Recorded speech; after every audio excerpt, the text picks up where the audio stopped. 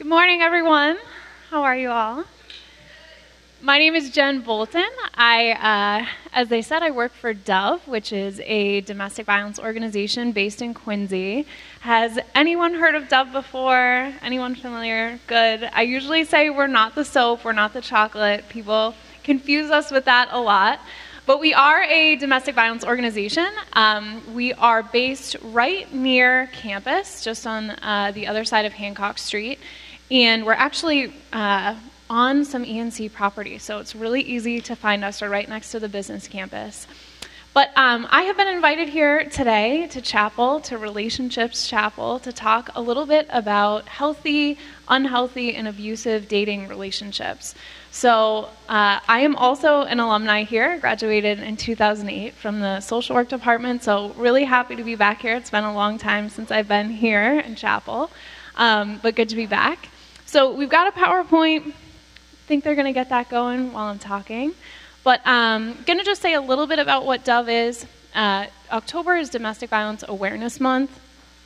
It's a really great time for us that we can go out into the community, talk a little bit about what we do, let folks know what they can look for if maybe they're seeing some things in their relationship that are not going so well, where they can go for help, and also how they can maybe reach out and support somebody in their life.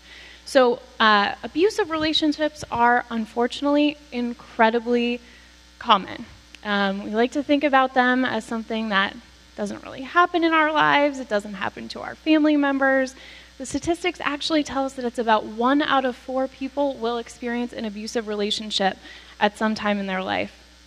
I was really glad that I was able to come here and speak in chapel because I remember when I was a student here and living on campus, I had a couple of girlfriends that were in some relationships that I didn't really know the right language for, but now having worked at Dove and knowing what I know, can see how those relationships were actually incredibly abusive.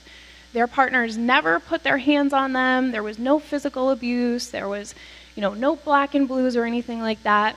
But so they were 2 of my female friends, so both of their boyfriends were very, very controlling, telling them where they could and couldn't go, telling them they didn't want them hanging out with any male friends, asking them to check in with them all the time, constantly texting them, calling them, and really, really jealous. And so we sort of knew at the time, this is not a great relationship, this is so dramatic, but we didn't have the language to say, this is actually abusive. I'm actually afraid for my friend right now because this relationship could kind of escalate to a point that might be kind of scary. So what I have since done is been able to go out and talk to other schools about how can you help a friend if you're seeing some signs in their relationship that are really unhealthy. So what we like to talk about is relationships that basically are on a spectrum. So we have one side of that spectrum, we have healthy relationships, and the other side of that spectrum, we have abusive. And then in the middle, we have unhealthy. And so the way we think about the difference between an unhealthy and an abusive relationship is an unhealthy one, there might be a lot of drama, a lot of stress, a lot of breaking up and getting back together. You never know what's going on in that relationship. I'm sure a lot of people can think of someone they know that might sort of fit into a relationship like that. But when we see a relationship that goes from being unhealthy to abusive, what we're looking for is that imbalance of power. So one person in that relationship has a lot more control than the other person. And so that person might be using that control to intimidate their partner, to keep them from making other friends, to sort of make their life smaller. So you might think of a friend that you have that at one time in their life, they were had very independent. They were involved in a lot of things at school. They had a lot of aspirations. They were doing really well, thinking about grad school, playing sports, all those kinds of things. Get into a relationship, and all of a sudden they start to become more and more isolated. That can be a red flag for an abusive relationship, someone that is using their power to kind of keep this other person under their thumb. So when we think about abusive relationships, we think about, really obviously, we think about physical abuse, but I want to talk a little bit more about some of those more subtle forms of abuse that we don't always think about as being abusive. And one of the most important ones is emotional or verbal abuse. And so that's really what I saw a lot with my friendships, whose partners were really, really controlling. They were purposely trying to put their partner down, trying to lower their self-esteem, isolate them, even make them feel crazy at times. And those signs are not as obvious as some black and blues, but we know that that's a sign of control. These aren't random behaviors that this person is doing just because they're in a bad mood, just because they had a bad day. There's intention behind that behavior, and the intention is so that the other person can have more control. And so if you take one word home from today, try to take that word control with you. That's really what we're looking for when you're trying to think about your own relationships, when you're thinking about relationships of your friends. Is one person trying to control the other? Some other things that we might see in an abusive relationship might be some control around finances, might be some control around intimacy, sometimes control around technology. We spend a lot of time talking to young people, to students, about what kind of privacy should you have when it comes to technology. In an abusive relationship, a lot of times we see that abusive person using that other person's phone as a way to control them. Pretty much everybody now has a smartphone. So 10 or 15 years ago, we weren't really talking about this. But now that everybody has this device that tracks where they are all the time, that they can constantly be in communication, that they're posting pictures and their whereabouts and friending people, there's this whole huge new way to have control over somebody. And so we spend a lot of time talking about what should be your rights around privacy. And sometimes people feel really, really opinionated about that. Like, if you don't have anything to hide, then I should be able to look through your phone, or I should know your passwords, or I should be able to know who's friending you, following you, who's liking your posts. When we think about that, we think that that sometimes has some aspects, some themes and red flags of control. That somebody that is not trusting you, is not supporting you, is always suspicious and very jealous, those are some things that we're looking out for that don't line up with a healthy relationship. And so we talk a lot about how it can be really scary in a healthy relationship when you really like somebody and you're sort of worried that maybe they're not being faithful. And it can seem like the easiest thing to do would be, I'm going to check through their phone, right? And I think a lot of us may have had that impulse. And so we spend a lot of time talking about if you are concerned, if you have worries about trust or faithfulness in your relationship, and you have that impulse to invade your partner's privacy, a much more healthy thing that you can do, a much healthier thing you can do, is to have a conversation with your partner. For those of you that have been in relationships, jealousy is something that you will feel at some time in your life. Jealousy is not a bad thing. It is a normal emotion that we all feel at some time in our life. What you choose to do with that feeling is what makes it abusive or not. And so if you use that jealousy to control your partner, limit where they can go and who they can be friends with, that's when we start to see someone using their jealousy in a controlling way. If you feel jealous and you decide to have a conversation with your partner, it's a much healthier way of dealing with that issue. So we've got our PowerPoint working. So you can keep going down a little bit. And so just a couple other things I want to say about some of the types of abuse. The other thing that I think gets overlooked a lot is financial abuse. So we sometimes see people whose partners intentionally keep their partner in the dark about what's going on with money. So maybe they're saying, I don't want you to go to work. You don't need to worry about the bills. You don't need to worry about the money. I'm going to take care of all of that. And there are plenty of healthy relationships where that happens. And so we're not just looking at the behavior to determine if it's abusive. We're looking at that intention. And so if that person's intention is, I want to control the money, because then it's going to make it a lot more difficult for you to leave, that's when it starts to be concerning, and that's when it starts to become abusive. And so these are some red flags, some warning signs that you can be looking out for in your own relationships, and that you can be sort of supporting a friend around if you're seeing some of those things as well.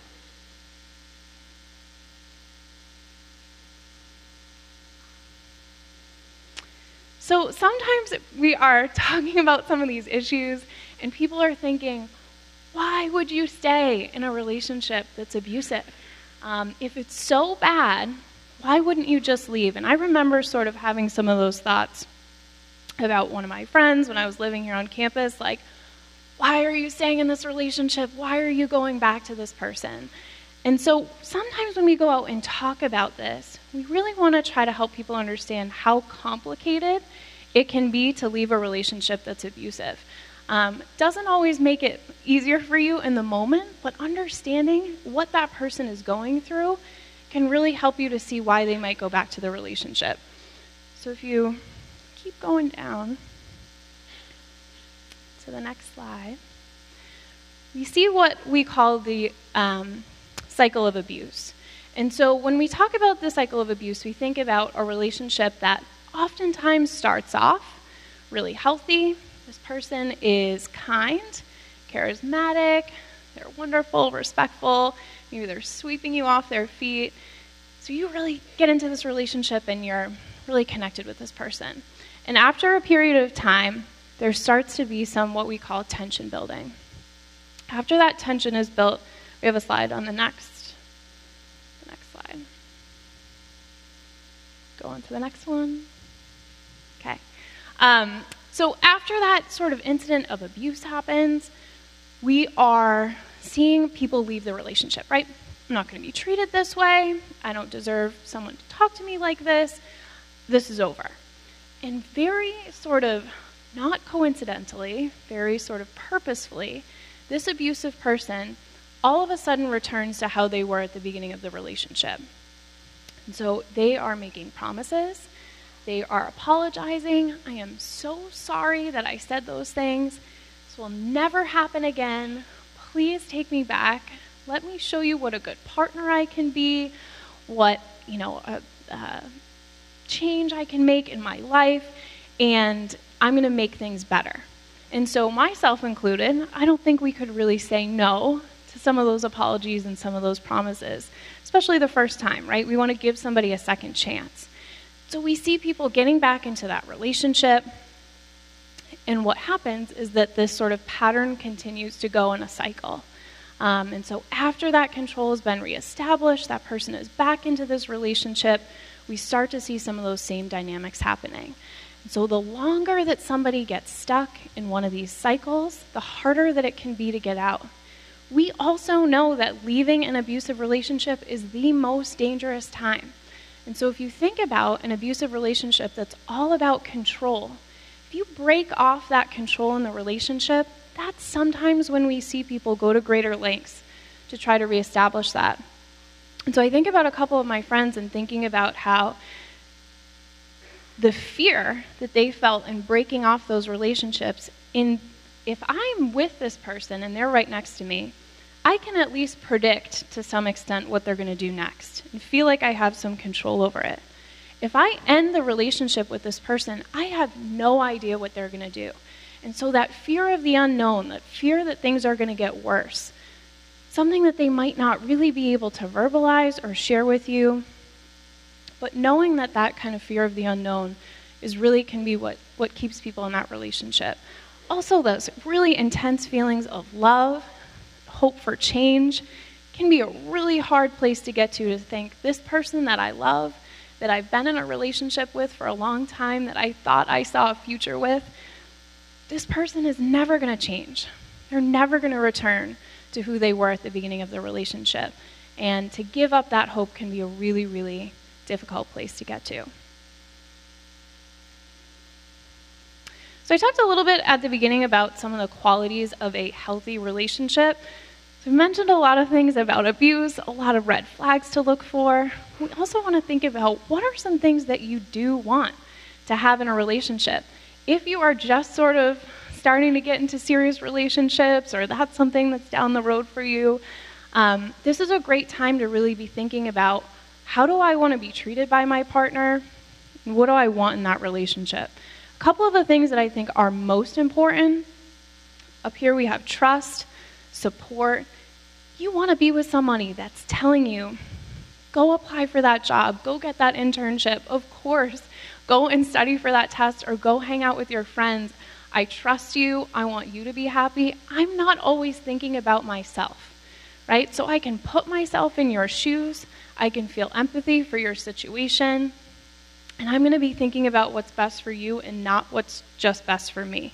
And the other thing that we have up here, the second thing is fun, right? And so I think that gets overlooked sometimes. We have a lot of serious words when we think about relationships, like we have to have good communication and we have to have honesty and all those important things. But especially at this time in your life, if you don't have kids and a mortgage and all those sort of stressful things, your relationship really should revolve around having a good time together. And if you notice that your relationship is full of stress, it's full of drama, it's always draining you, you're always like not really sure what's going on, there's a lot of confusion, those are some signs, maybe not that it's abusive, but definitely that it's not in a healthy place. And so really thinking about, what do I want to have, and is this relationship, does it have the potential to have these things? And is the person that I'm with on the same page as me? So we've been talking a little bit about how to think about your own relationship, how you can help a friend. We also want to think about some of our own behaviors as well. And so looking at some of these and saying, do I exhibit any of these controlling behaviors? Maybe I've never put my hands on my partner, but maybe I get really jealous when they spend time without me. Or I get really, really possessive when I see them talking to somebody else, when I find out that they're joining new things, they're going home for the weekend. I'm immediately very jealous, feeling very possessive, and I'm sort of taking that out on my partner. So looking at some of these and thinking like, do I restrict my partner? Do I discourage them? Do I put them down? Do I blame them for all the things that go wrong in our relationship? Maybe I can look at myself too and think about if I'm exhibiting any of these unhealthy or kind of controlling behaviors. So we're going to be, after chapel, we're going to be in the student center. We're going to have a lot of materials set up. And one of the things that we're going to have out is things that you can say to support somebody. And so because we know that statistic is so high, there's a really good chance that at some point in your life, whether it's a neighbor, a family member, a friend, someone on your floor, someone you go to school with, it's going to be in a relationship that needs some support, that needs some help. We usually think the best thing to do is to tell somebody to leave. Person treats you like that, you've got to break up with them. Why are you still staying with them? It can sort of feel like that's the best thing to do. What we actually know is that that's not really that supportive. It doesn't feel that supportive to the victim or survivor. So instead, there's some things that you can say that might feel a little bit more supportive to somebody.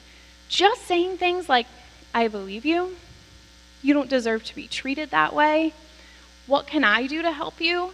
Letting them know about the Brickley Center, letting them know about Dove, being patient with them. A lot of times we have that sort of, again, knee-jerk reaction to say, you know what, if you're just going to spend all your time with your partner, you're not going to hang out with us on the weekends, you're not going to sit with us at lunch, I'm going to stop trying. And that's one of the worst things you can do for a friend that's in an abusive relationship. And so keeping that friendship, being patient with them, understanding what they might be going through, and being supportive. You also have an opportunity if you know somebody that is acting in an abusive way.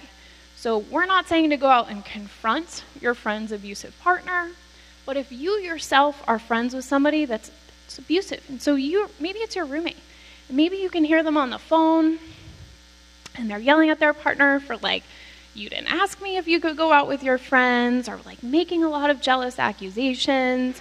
Maybe you see them going through their partner's phone, things like that. You also have an opportunity to step in and say something. One of the reasons we think that these statistics are still so high is because people think it's none of their business. So people turn the other cheek. I'm going to stay out of this.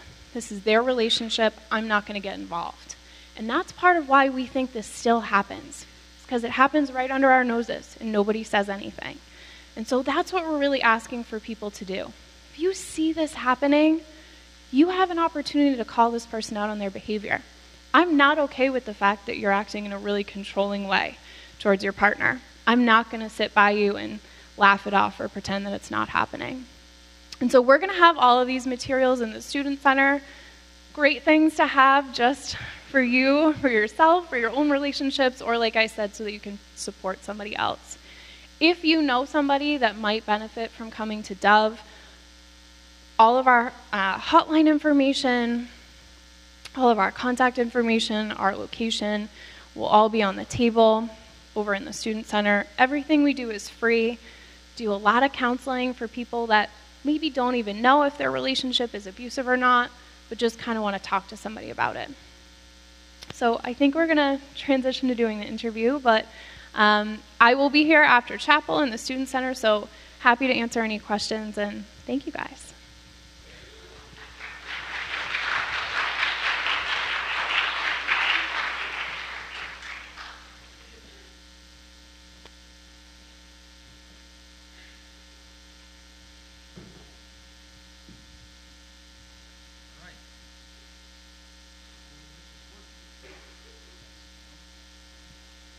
Okay, there we go. So first of all, I just want to apologize for some of the technology issues. Despite all of that, it is clear that you have a group here who is listening very attentively to what you're sharing, and we do thank you for being here.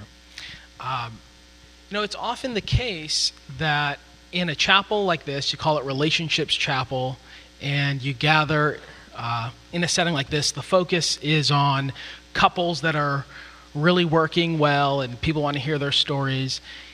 And it is rare to take a moment like this and talk about the kind of relationships that, well, we really don't want, the ones that we don't like to identify with. I guess I just thought I'd ask you, how often do you find college students hear things like this and their immediate response is, yeah, that can't be me though? Yeah, I think that kind of othering is very common. It's sort of a defense mechanism that a lot of us use, that could never be me, which we think about with a lot of different issues, social issues, health issues, that could never happen to me. And so one of the things sometimes when we have more time, we talk to people about, do you think that you are too smart to be in an abusive relationship? And a lot of people are like, I would leave the second that somebody said something like that to me.